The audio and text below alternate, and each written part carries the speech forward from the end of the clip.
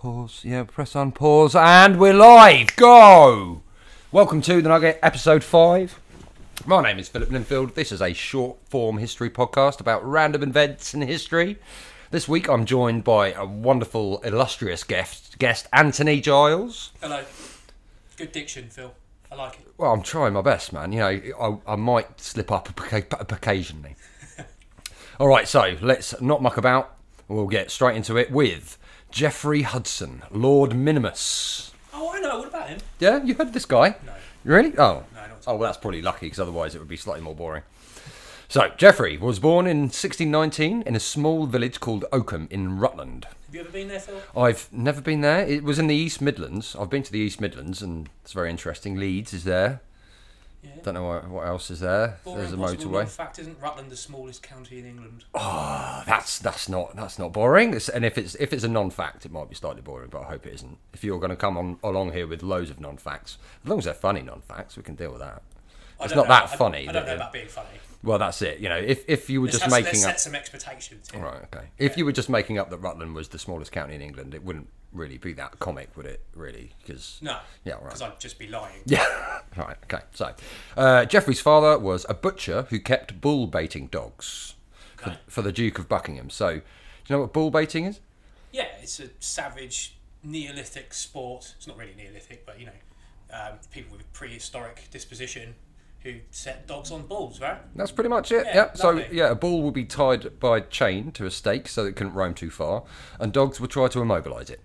Completely fair. Yeah, why not? Why not do it? Absolutely, 100%. Fortunately, it was abolished in 1835 following the passing of a new Cruelty to Animals Act. In 1835. I don't know. It's not that long ago. That's a bit longer ago than I considered that might have happened. Really? Considering okay. you still have bullfighting. That's still going. Yeah, still going strong in Spain. They like that, don't they? For some reason. Yeah. Right, anyway, so Geoffrey, at the age of 9, he was under half the size of other boys his age. Okay. Late developer. So this is a problem, right? He measured only 18 inches tall, and he maintained this size until he was 30. Blimey. So- What happened when he was 30? He got slightly taller, Slightly. but we'll get into that later. Oh, okay. At the moment, he's only young, right? Okay. Of course, we'll get into that later because I'm assuming this is a chronological. It is series chronological. of Yeah, stuff. it's pretty great. Yeah. Okay. To avoid embarrassment, his father took to telling everybody that the boy's smallness was caused by his wife nearly choking on a gherkin during her pregnancy. Well, of course, it's the wife's fault. Obviously. Chauvinist. I can't swear on this thing, can I? You can swear as much as you want, mate. There's no kids listening. Chauvinist bastard. What a bastard. What an arse. But I just like it that he ascribed it to something as innocuous as choking on a gherkin.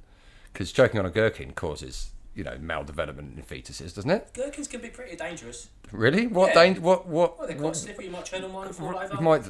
You might eat one and it stunt your growth. But I don't think that really happens, Anthony. I just don't think that really does. Well, they were weird back then. They were weird, but what, the gherkins? The people The people and the gherkins were weird Maybe back they then. had ailments and reactions to gherkins that since have been abolished and were so mundane didn't really need mentioning in medical journals. Once again, I can't prove that isn't true. It all happened in Rutland, you know that. In the School of Gherkin Technology in Rutland. It was obvious, though, that he wasn't destined for a life of aggressive animal rearing. That sentence on its own is just beautiful. Well, that should be written in a book and published on its own as a sentence as an entire story. What's the guy's name again? I've forgotten. Geoffrey. Geoffrey was not destined for an aggressive life of animal rearing. I know, a life of aggressive animal rearing. A life of aggressive Yeah, animals. that's it. So is he rearing the animals aggressively or are the animals aggressive? The animals are aggressive, aren't they? Because they're bulldogs. They're these bull baiting Of dogs. course. Because his dad's raising all these dogs, and there's loads of dogs, really scary big dogs around that are trained to kill, and he's half a metre tall. Okay. It's going to be a little bit stressful for a young You lad. have to forgive me. I do tend to wander in and out. So Don't worry, mate. It's all good. That's why I've got this sheet here with all the information on it, so that I don't get lost that much. So at the age of 7, his opportunistic father, who if you remember, the bull baiting dogs that he bred was for the Duke of Buckingham. the wife blamer. The wife blamer, the father of the wife blamer. So, this wife-blaming father decided to present his son as a gift to the Duke and Duchess of Buckingham as a rarity of nature, and Geoffrey was invited to join the household as a page. As a page? I thought you were going to say pet. A pet? Well, it's well, we'll see where we go with the whole pet thing. Okay. He might not be far off that fairly shortly. So, a few months after joining the household, the Duke and Duchess learned that they were to entertain the painfully shy King Charles I and his young wife Queen Henrietta Maria, as they had been recently married and were doing the rounds. You can hear my air quotes there. Meeting the hoi polloi. Hoi polloi, I don't know that word. Richies, The Richies. Oh, okay. The aristocrats that they need to introduce their fake marriage to. Oh, okay. Because people didn't marriage for love, obviously. In those days. No, I assume, especially not kings. You know, I mean, I assume that the ceremony took place in Rutland, and didn't really mean anything. No. Yeah, I'm sure King Charles I was married in Rutland to his. I think he was from there, wasn't he? It's a very, very influential county. Well, the smallest county. Don't you? Well. So, the Duke and Duchess planned an extravagant banquet with a surprise finale using their new page. So, this big party, the Duchess ordered her servants to hide Geoffrey inside a large pastry crust called a coffin pie. Well, this is going to go really well, isn't it? Yeah. So, this pie was to be served at the time the party reached its peak and would dazzle a jaded court, especially the homesick 17-year-old French queen. So, when the time came, the pie was placed in front of the king and queen, and Geoffrey burst forth from the pie dressed in a suit of plate armour. I assume that they were all absolutely hammered. Oh, at yeah. this point. Oh, of course you've got to be. Well, one would hope so, otherwise it's going to be a boring party. Without you having said the rest of the story, which, I probably should wait to hear before making a comment, but if anyone burst forth from anything wearing a suit of armour at me while I was totally hammered, there would be one of two very possible reactions. Yeah. One would be that I might, given how inebriated I am, shit myself and run away. The other one, I might just punch him full on in the face and really hurt my hand because he's wearing a visor. Yeah. All perils of bursting forth in front of Anthony in a suit of armour. I'm like, look at that pie, you've ruined a perfectly good crust. What? Can't eat that now. It's a midget in an armour in it. I can't say midget, can I? A small person. Small person, yeah. Sorry, apologies to any people. I'll shut up. No, I was just hoping you would keep going then. Oh, really? Well, it's just the Can't be sizist.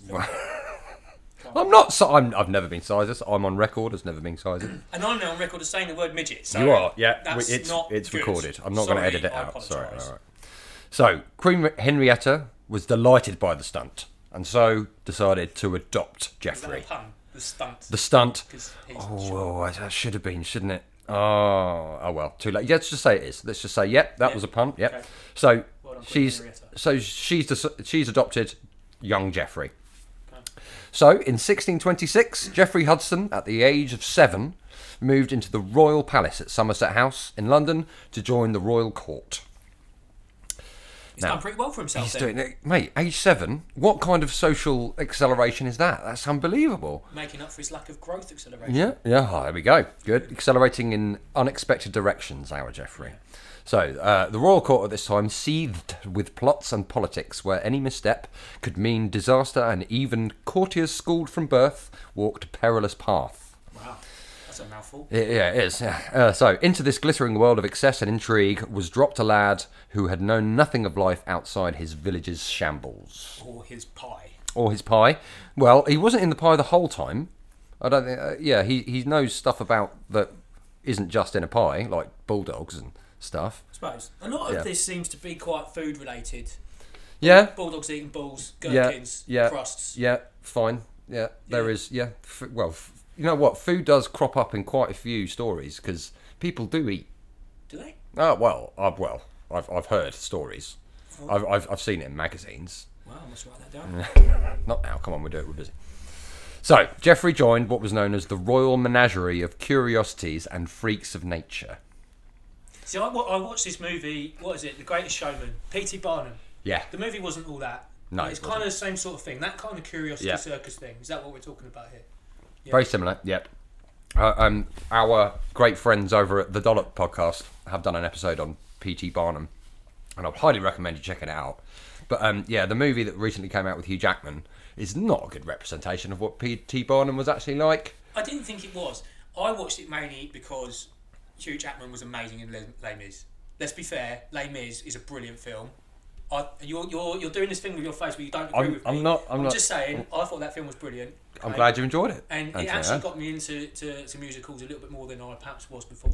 That's good. What other musicals? Well, let's just move on from that. For the moment. Come on, all right, all right. I'm just saying, no, I didn't think that film was all that. I didn't think it was a good reflection of him, but his kind of circus is kind of what we're talking about. Yeah, that's it. That's what. We've got okay. So in this menagerie there was a monkey called Pug. Okay. 2 other dwarfs. It says here. I think you can say dwarfs. I don't think you can say midget. Correct? I think you can say dwarfs because If because anyone it's actually listening knows the answer to this, then please let us know. complain about the podcast for its guests, the way that it spoke about this particular group of people. Because dwarfism is actually a condition, isn't it? So, if you can't call people dwarfs, they're setting traps for people with the names of these medical conditions. Yeah, I suppose so. Is it a condition if it's just a normal state of being? Well, it's not a normal state of being, is it? Because it's a condition. It's like not normal. Well, actually, I'm not going to start delving into this. I think this angle is fraught with peril. Yeah. So, 2 other dwarfs. I'm going to call them dwarfs, and you can complain all you like. So, 2 other dwarfs: Richard Gibson and his wife Anne, who the Queen had some years earlier forced to get married. Because, you got 2 dwarfs in your court. You got a girl dwarf, a boy dwarf. They got to get married. Yeah, cool. And a Welsh porter who was so tall he was deemed to be a giant at 7'7". Okay, yeah. Which is, it's giantism. Yeah, and for the time as well, because people were like a good 6 inches smaller on average at that time in England. So our Jeff would become firm friends with the porter, and there are still pubs in England named the Dwarf and Giant for this unlikely pair. Wow. So, unlike the other dwarves in the menagerie, Jeff was unusual in that he was perfectly proportioned. And it was because of this that he became quite famous, being dubbed Lord Minimus, a wonder of the age. So he was just the same measurements as like as someone who is deemed to be a normal-sized human being, just smaller. Yeah, because usually what's normally the case, where you have someone who's got shorter kind of legs and arms. That's right. Yeah. Okay. So that's why he was so unusual, because he was just like, he's just a mini person. Yeah. Okay. No, yeah. So life in the royal court went well for Geoffrey. He was known for his charm, intelligence, and skill at entertaining the royals at their guests. However, he did initially have a lot of trouble when it comes to like using knives and forks in the right way. So if you've been brought up in a village... Etiquette, that's the word I was looking for. Yes. I did have that written down here, but it's not here anymore. Culinary etiquette. Well, not culinary, it's not cooking. Table manners. Table manners, yeah. Posh table manners. So he was crap at that. But fortunately, he was charming enough that actually it was okay. So, other than bursting out of pies and cakes, which he repeated that act on more than one occasion. Oh, so you obviously didn't get punched then? It was... No, well, you weren't there, were you? So... Well, I don't think so. I mean, things are a bit of a blur in the middle of my existence, but I'm not sure if it goes back quite that far. Jeff was also one of the more popular performers in the court masks during the reign of Charles I. So, masks, you heard about those? Things you put on your face. Yeah.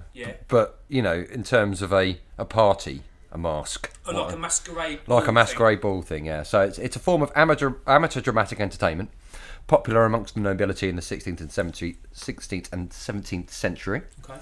And they consisted of dancing and acting performed by masked players. I see. It's not going to be very difficult to figure out which one is the guy that's 18 inches tall, though, is it? Because it's not like you're going to go, oh, who's the mysterious stranger who's smaller than my 8-year-old son. I don't know why they needed to try and give him a mask, unless it was a mask that made him look much taller. So, he was the only person of his size and situation within that court. Well, no, there was 2 other dwarfs in the menagerie. As you said, yeah. Okay, yeah, you did say that. Yeah. But they weren't allowed to do the masks. Well, they might be. It doesn't say here that they didn't. But because it's a proportion thing. Yeah. Sorry, I'm trying to work backwards to remember what you said to understand why.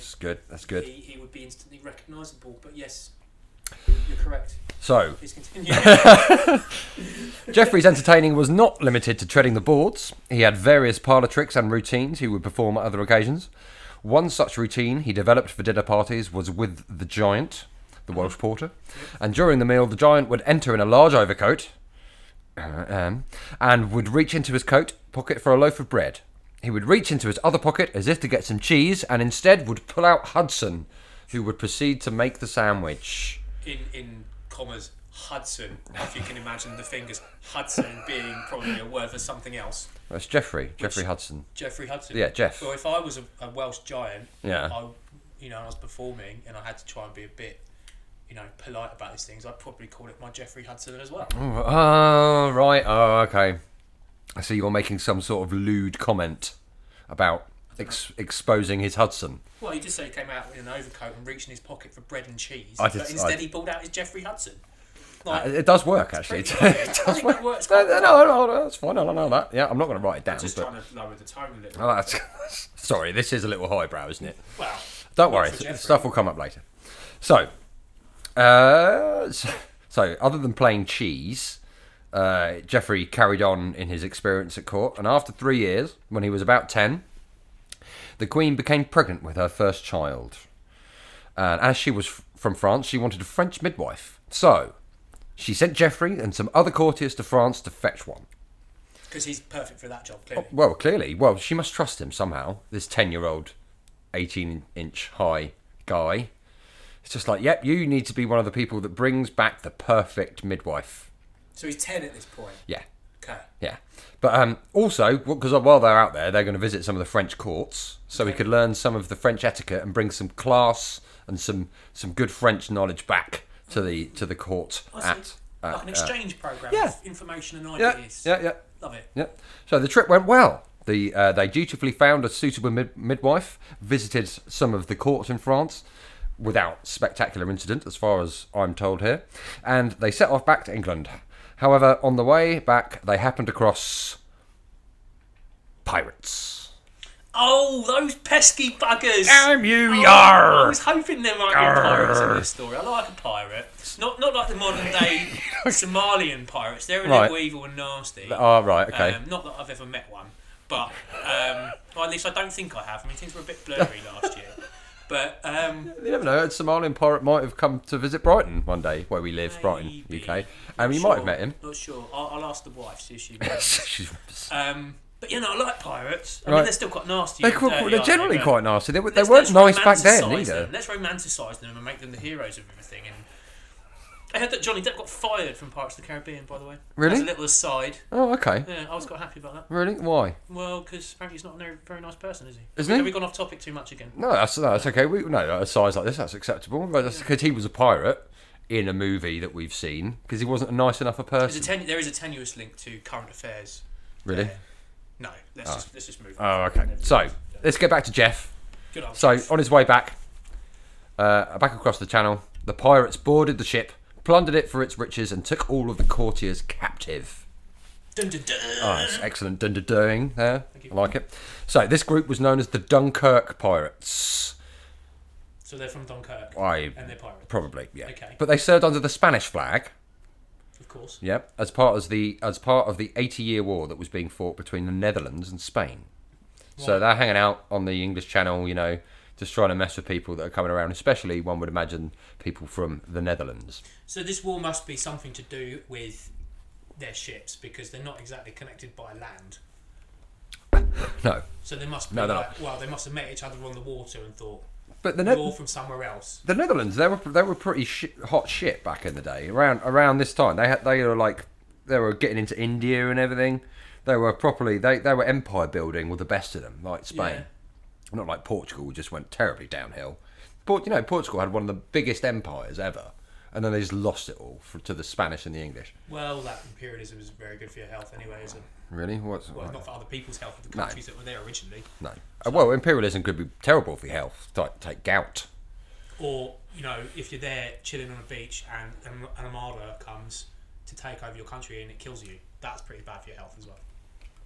I was thinking more on the part of the people who are actually enacting the plundering and the empirical drive. I'm thinking how it's bad for them, but it's not as bad as it is for the people that they're slaughtering. Yeah.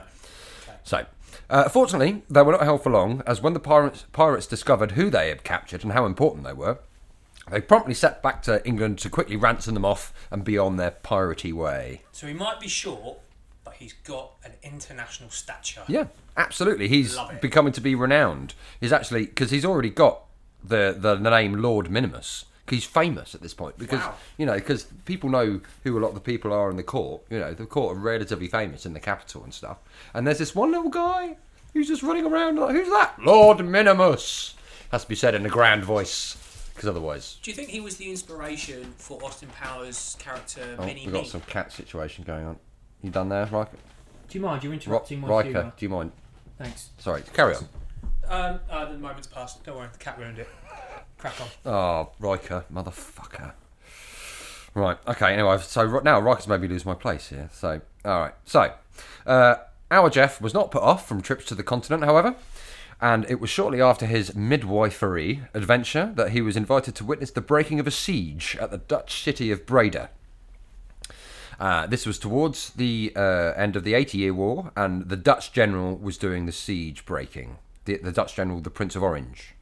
Okay. Yeah. So, a siege break. Yep.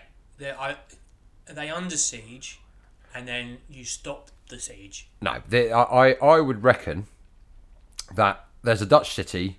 The Dutch city of Breda is having its siege broken. So there's a load of Dutch in there. Oh no, wait a minute. The Spanish have invaded the Dutch city of Breda. Yeah. And the Dutch forces are overwhelming the defence. Oh, okay. Right, so Got you. they've got it all set up so the Dutch are going to go and take their city back off the Spanish, and they're basically just like, well, we've brought all the shit we need to take the city down. I'm going to break your siege. Break your bloody siege, mate. Nice. I don't know, he's not Australian, but that's fine. And so that would be something to watch, wouldn't it? If you got an invitation from like a general or something and say, we're going to come and fuck this city up, we're going to properly mess it up. We're going to break this siege. Do you want to watch it? Yeah, I wouldn't say no. If as long as I paid my expenses, I don't know. I'd be alright. Will there be pie to jump out of? Will there be pie? Well, I'll read on. So, the pounding guns and the lofty cavalry left an impression of grandeur, which Geoffrey felt he was certainly destined to reach. So, Geoffrey's getting a little bit fighty. Did he become Napoleon? Is this where this is going? Oh, yes, this is in fact the origin story of Napoleon. No, it's not, sorry. Sorry to let you Napoleon was down. born in Rutland. And because of his humble upbringings, he decided to invade the world. Okay, you keep going. You keep vamping. I'm going to go get Being beer. from the smallest county in England, he decided that he needed more space, and therefore went and conquered everyone. Somehow became French along the way. This is actually a truism. This is what the history they don't teach you in school. Alongside other things they don't teach you in school that they should teach you in school, like how to grow your own food. Why don't they teach you gardening in school? Oh, I so thought you you were can going be to come up with self-sufficient? Well, what they don't teach you in school is that you can actually grow your own food on carpet. If you... Oh, sorry, no, it's not as funny as your vamp. Sorry, no. I think I'd vamped out. I'd finished, and I was clutching at straws. Well, To put it that way, I was trying to find something to say and went on to the inefficiencies of the UK education system. So, by all means, please interrupt me and crack on. back in England, after this enlightening trip, he received a soldier's education within the Queen's household, and thus learned to fire a pistol and So we ride are a horse. talking about schooling. Yeah. Well, he's still really young. He's still growing up in like the royal court. There's all sorts of opportunities for somebody growing up in the royal court. You can either be a kind of a lifelong courtier, or learn to fire a This pistol. could be quite a big tragedy, though, because I mean, being famous young is often not the best thing. I mean, Michael Jackson for one thing, Riker, can you stop fighting that bag? Riker's having a fight with my bag. Riker is the cat. In case you didn't Right, realise that earlier. Regular listeners to the show will have heard of Riker, but all right, fine, he's not doing that much damage. Okay, so he learned to fire a pistol and ride a horse. A few years after came another opportunity for travel. He returned to Holland, but in less favourable circumstances. So Hudson's royal patron, King Charles, had ever worsening relations with the Parliament. The English Civil War was brewing, and Charles needed to raise an army. But at this time, he did not have much wealth, so sent his wife to Holland to see if she could, rustle up some support, get some cash going on. His wife being French. His wife being French, yeah. And Geoffrey being her best buddy. Yeah. Yeah. Yeah. Yeah. So we're talking about Roundheads and Cavaliers here. Yes, this is Civil War. Yeah, King Charles is the... which one is he? I can't remember now. I think he's the Roundhead. Yeah, that would make sense. Yeah. Let's go with that. And the Cavaliers are the other guys. We did cover this in an earlier podcast, but I can't remember. Okay, so being in the Queen's inner circle, Hudson was, of course, taken along. Travelled to The Hague, but as the government was staunchly Protestant, the Queen's Catholic pleas fell on deaf ears. So instead, they made some money to fund her husband's campaign by selling off various personal items and effects from the palace. Oh. It doesn't say which palace it was. I hope it was somebody else's palace, because that's the really good way to make money, isn't it? You just sell someone else's stuff. If they're going to be self-sufficient by taking their property and selling it because they need the money, then maybe that's a lesson that could be learned from current monarchies when they're spending taxpayers' money to develop Buckingham Palace. Why don't you sell some of that gold shit that you got lying around? You've got a lot of gold shit lying around. You're just relying on people who don't have any money to pay for you. Fine, no, it's a valuable part of our establishments. It's very necessary. There is precedent. There is precedent. So, by the time they returned, England was in the midst of civil war, and Charles' royalist forces had been driven back to Oxford, where they would broadly remain until their defeat. Parentheses. So, the Queen joined him there, and upon arrival, Hudson was promptly knighted and bestowed an honorary title of Captain of Horse. So, this guy's military guy now. At age what now is he? I think he's still young. I think he's still a teenager. So he's a bit of a prodigy then. He's a bit of a child genius. He's charming. He's charming. He's getting it done. Yeah. He's getting it done. He's getting out there. Yeah, he brought back the midwife, and that's all they really wanted. That's the main thing. So he remained part of the royalist force for some months, defending the crown, and whilst his title was mostly given in jest, he did take it seriously and was involved in various skirmishes and cavalry raids. So it's like, here you go, you can be called the, what was it, Captain of Horse? Captain of Horse, yep. But it's a joke. Pretty much, yeah. Because so don't take it too seriously. But then he took it seriously. Yeah, he was just like, no, come on, I can do this. I can do this shit. I can do this. Yeah, no, what was it? Lord Minimus. Come on, Lord Minimus, Captain of Horse. It's not a terrible title, is it? Lord Minimus, Captain of Horse. See? Bringer of midwives. Yeah, that's pretty good. Brother Victor! From Rutland. I will have my vengeance. I love that film. Yeah, it's good. Knob. Yeah. Well, okay. We'll get into the John Oliver bit in a minute. I might tell you about that. It's hilarious. So he remained part of the royalist force for some months, defending the crown. So whilst it's... Oh, no, I already said that. So, despite Geoffrey's small contributions to the war effort, the situation for the... There. That's great. Little pun. Oh, my God. I think I just clipped the recording there. Despite Geoffrey's contributions to the war effort, the situation for the royalists worsened, and the Queen decided to flee with Geoffrey to France. So, well, makes sense. That's where she's from. Yeah, indeed. So, at this point, Geoffrey didn't want to be considered a pet or a clown. He had been knighted and made a captain in the army of England, after all. So, when a fellow courtier, the brother of William Croft, teased him about his height, he snapped and challenged him to a duel. Croft thought this was hilarious and did not really take the duel seriously, but he agreed. Oh, so he's doing himself a disservice there. Because if Who he is? fights someone but only Croft. like half-assed because he thinks he'll just win, he's going to lose. Mm-hmm. Really, you think about it. Absolutely. Like what's his name in Game of Thrones? All of them. Well, I'll read on. You're going to like this. Right. So, the giving cavalier, Croft, giving like, just being generous. Quote, the giving cavalier, Croft, took no firearms, but merely a huge squirt, with which he meant at once to extinguish his small adversary and the power of his weapon. Did they mean like a fireman's hose or something? I'm assuming that it's a water pistol. A water pistol? It sounds, but it's huge, so maybe a super soaker. Yeah. I love them. Everyone loves super soakers. And so continuing, the vengeful dwarf, however, managed his good steed with sufficient address to avoid the shower aimed at himself and his loaded pistols, and withal to shoot his laughing adversary dead. They bring a squirt, you bring a gun. You brought a water pistol to a gunfight, mate. To a horse and a gunfight. A horse and a gunfight. This is weird, kind of a duel though, because he's on a horse. Because usually, not got a horse. No, well, it doesn't say that he. I'd assume he had a horse. Otherwise, you've got a dwarf on a horse with guns versus a guy with a water pistol, and I don't like those odds. Suddenly, Jeff's not sounding so It's not sounding so weak, is it? No. Sounds like the right bet in my book. Let's have it. So this caused an outrage, not least because duelling had been outlawed in France, so it was effectively murder. Brilliant. And also, William Croft was a powerful figure. Hudson was sentenced to death and imprisoned.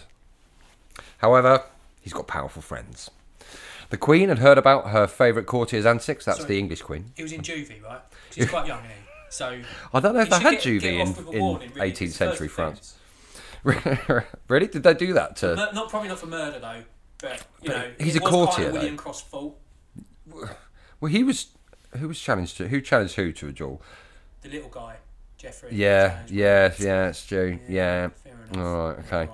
All right. Sorry, mate. Tried to help you out, but it was hundreds of years ago, so it wouldn't have been effective anyway.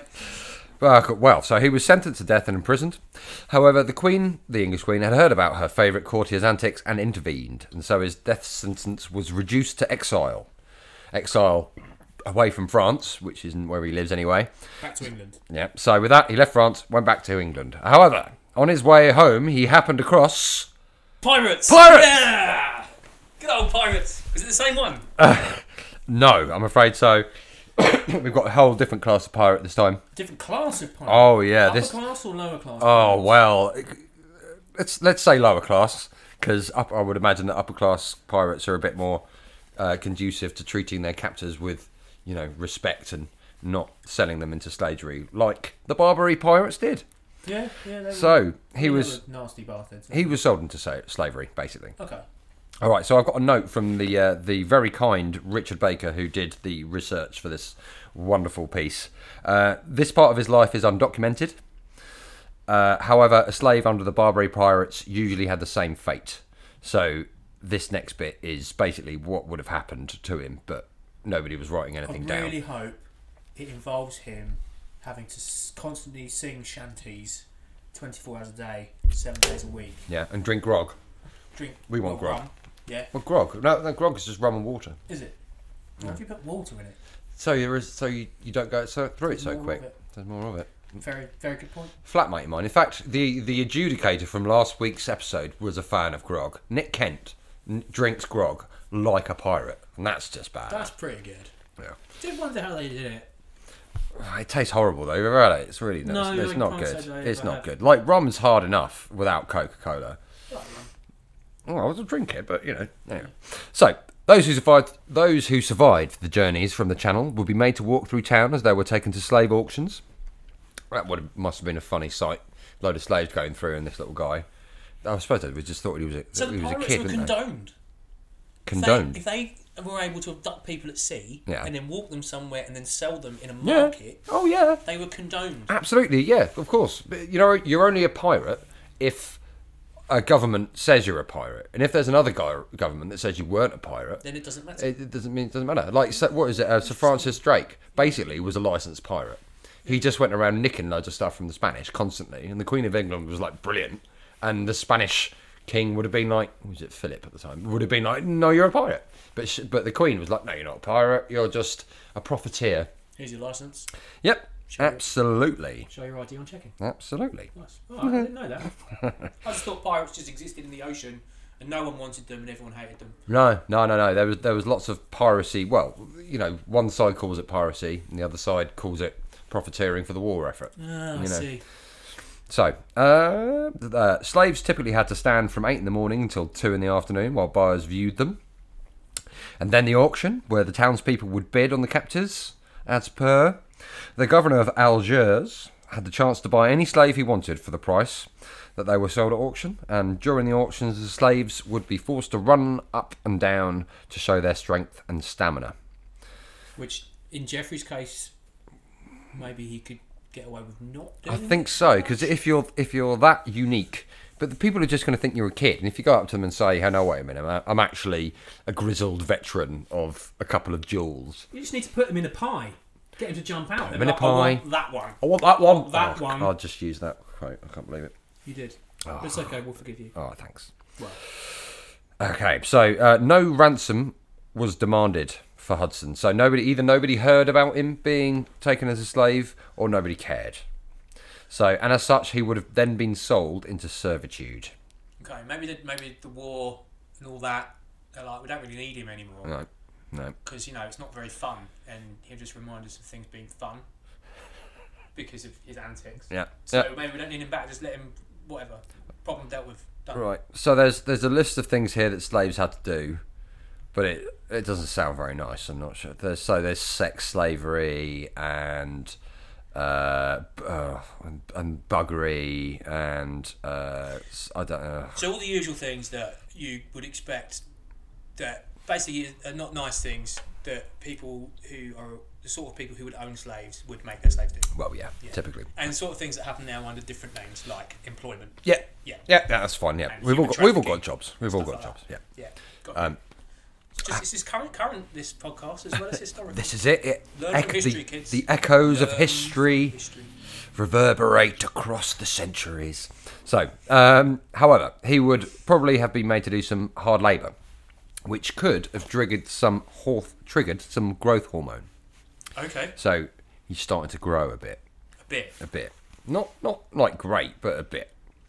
So, with the restoration of the English monarchy after the Civil War, numerous attempts were made to release slaves in Tunisia and Algeria, and Hudson was amongst those rescued, returning to England in 1669. He returned to Oakham, Rutland, place of his birth. But since he had grown considerably, he could no longer make much of a living as a curiosity, since now he looked like a very short man. Ah. Yeah, instead of a woodland sprite. It's a bit like that kid who sang the Snowman, getting a proper voice. Yeah. If only we castrated him, everything would be fine. You've heard of the castrati, haven't you? The castrati. I'm quite pleased to say that I haven't. I can assume what they do. Sound like a lovely bunch of people. Mm-hmm. Friends with the pirates, obviously. Yeah. You're not allowed to make castrati anymore. But basically, what it was, they cut your nuts off before they dropped. If you were a particularly good singer, like that kid who sang the Snowman, they cut your nuts off and they'd never drop. Aled Jones. Well done. Don't worry, Aled, we're not going to cut your nuts off. It's too late now anyway, Aled. Yeah. But the thing is, you'd end up as an adult because your voice wouldn't break properly, but you'd still be able to reach those high, pure notes of the choir boy, but you'd still be able to get relatively low. Oh. So you had this incredible range. Wow. So there is one or two recordings of castrati which exist. Wow. Yeah. Yeah. There you go. There we go.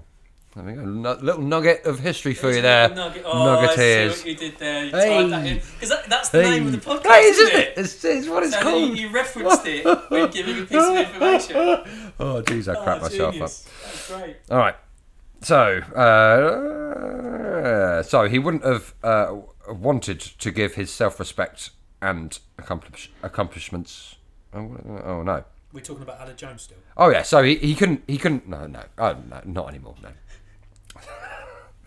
For the record, I love the Snowman. Oh mate. Oh, big fan. Oh no, I do love that. It is really good. They made a sequel, didn't they? I think so. I know. I never watched it because I know I'm going to be disappointed. Yeah, it's not like The Godfather Part 2. That was pretty good. Anyway, so he didn't want to make a living as a curiosity anymore because he'd won duels. He'd been a slave. He's basically an adult now. He's getting into his 20s now. Yeah. So he wants to do something that's actually worth doing. His CV's pretty good by this point. Oh yeah, mate. Yeah. Once again, from nothing, this guy's come up. He could get a job in, Lidl or something.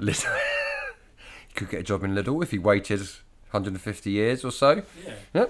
So, any relevant skills?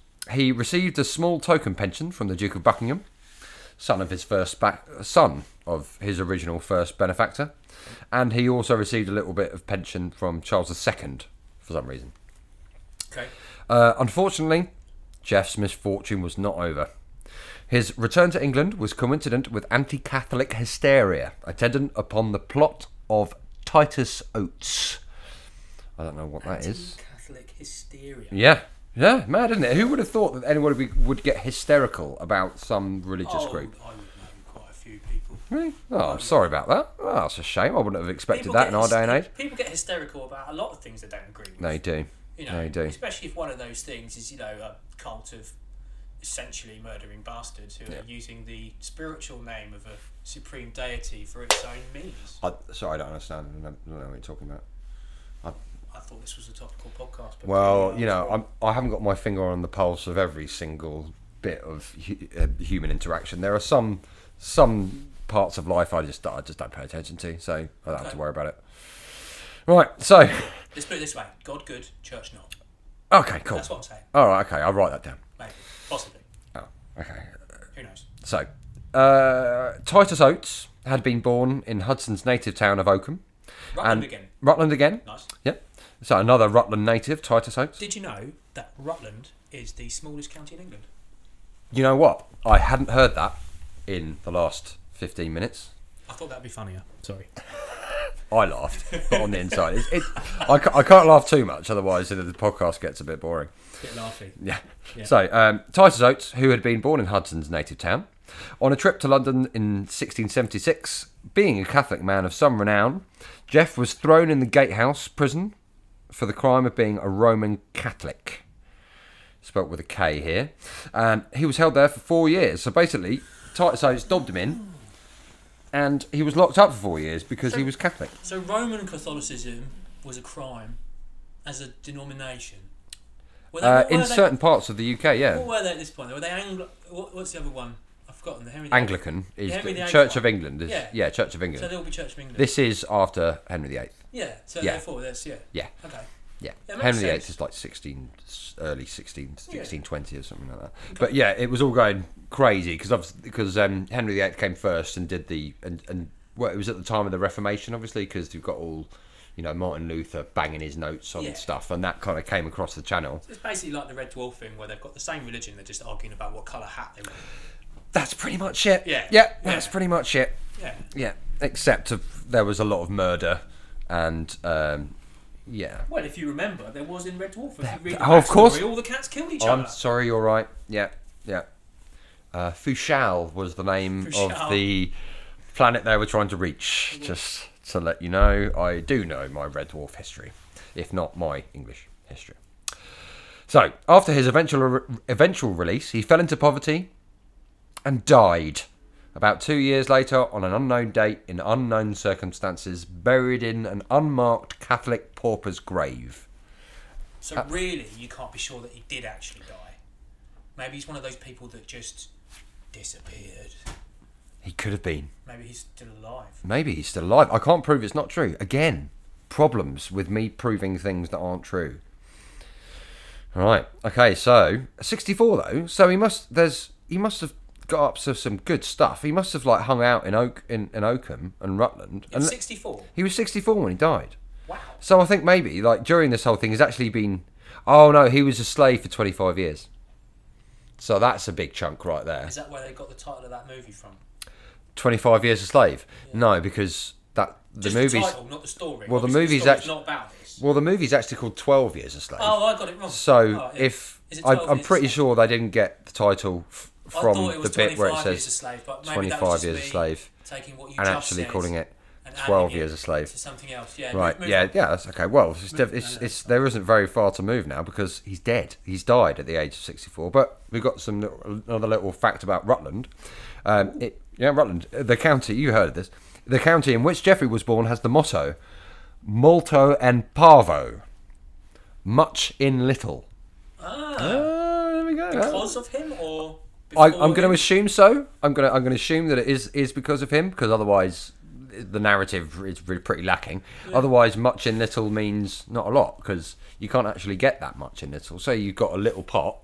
You can't put very much in that little pot, is it? It doesn't really make sense. Maybe it's the origin of the phrase. It's the little things in life. Yeah. What about them? What about the little things? Well, they're the things that give you the most happiness. Oh, all right. Sorry, that is like our Geoffrey did for the French Queen. right. Okay, because I didn't know that it would necessarily be the little things in life gives you the most happiness. Because frankly, often the little things in life are the things which are more disappointing.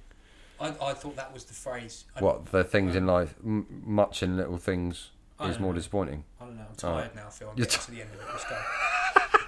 Let's go. I'm sorry, I'm taking up your time. Trying, mate. No, you're Sorry, it's perhaps fitting that he was born there since it is also England's smallest county. Says that here. I told you.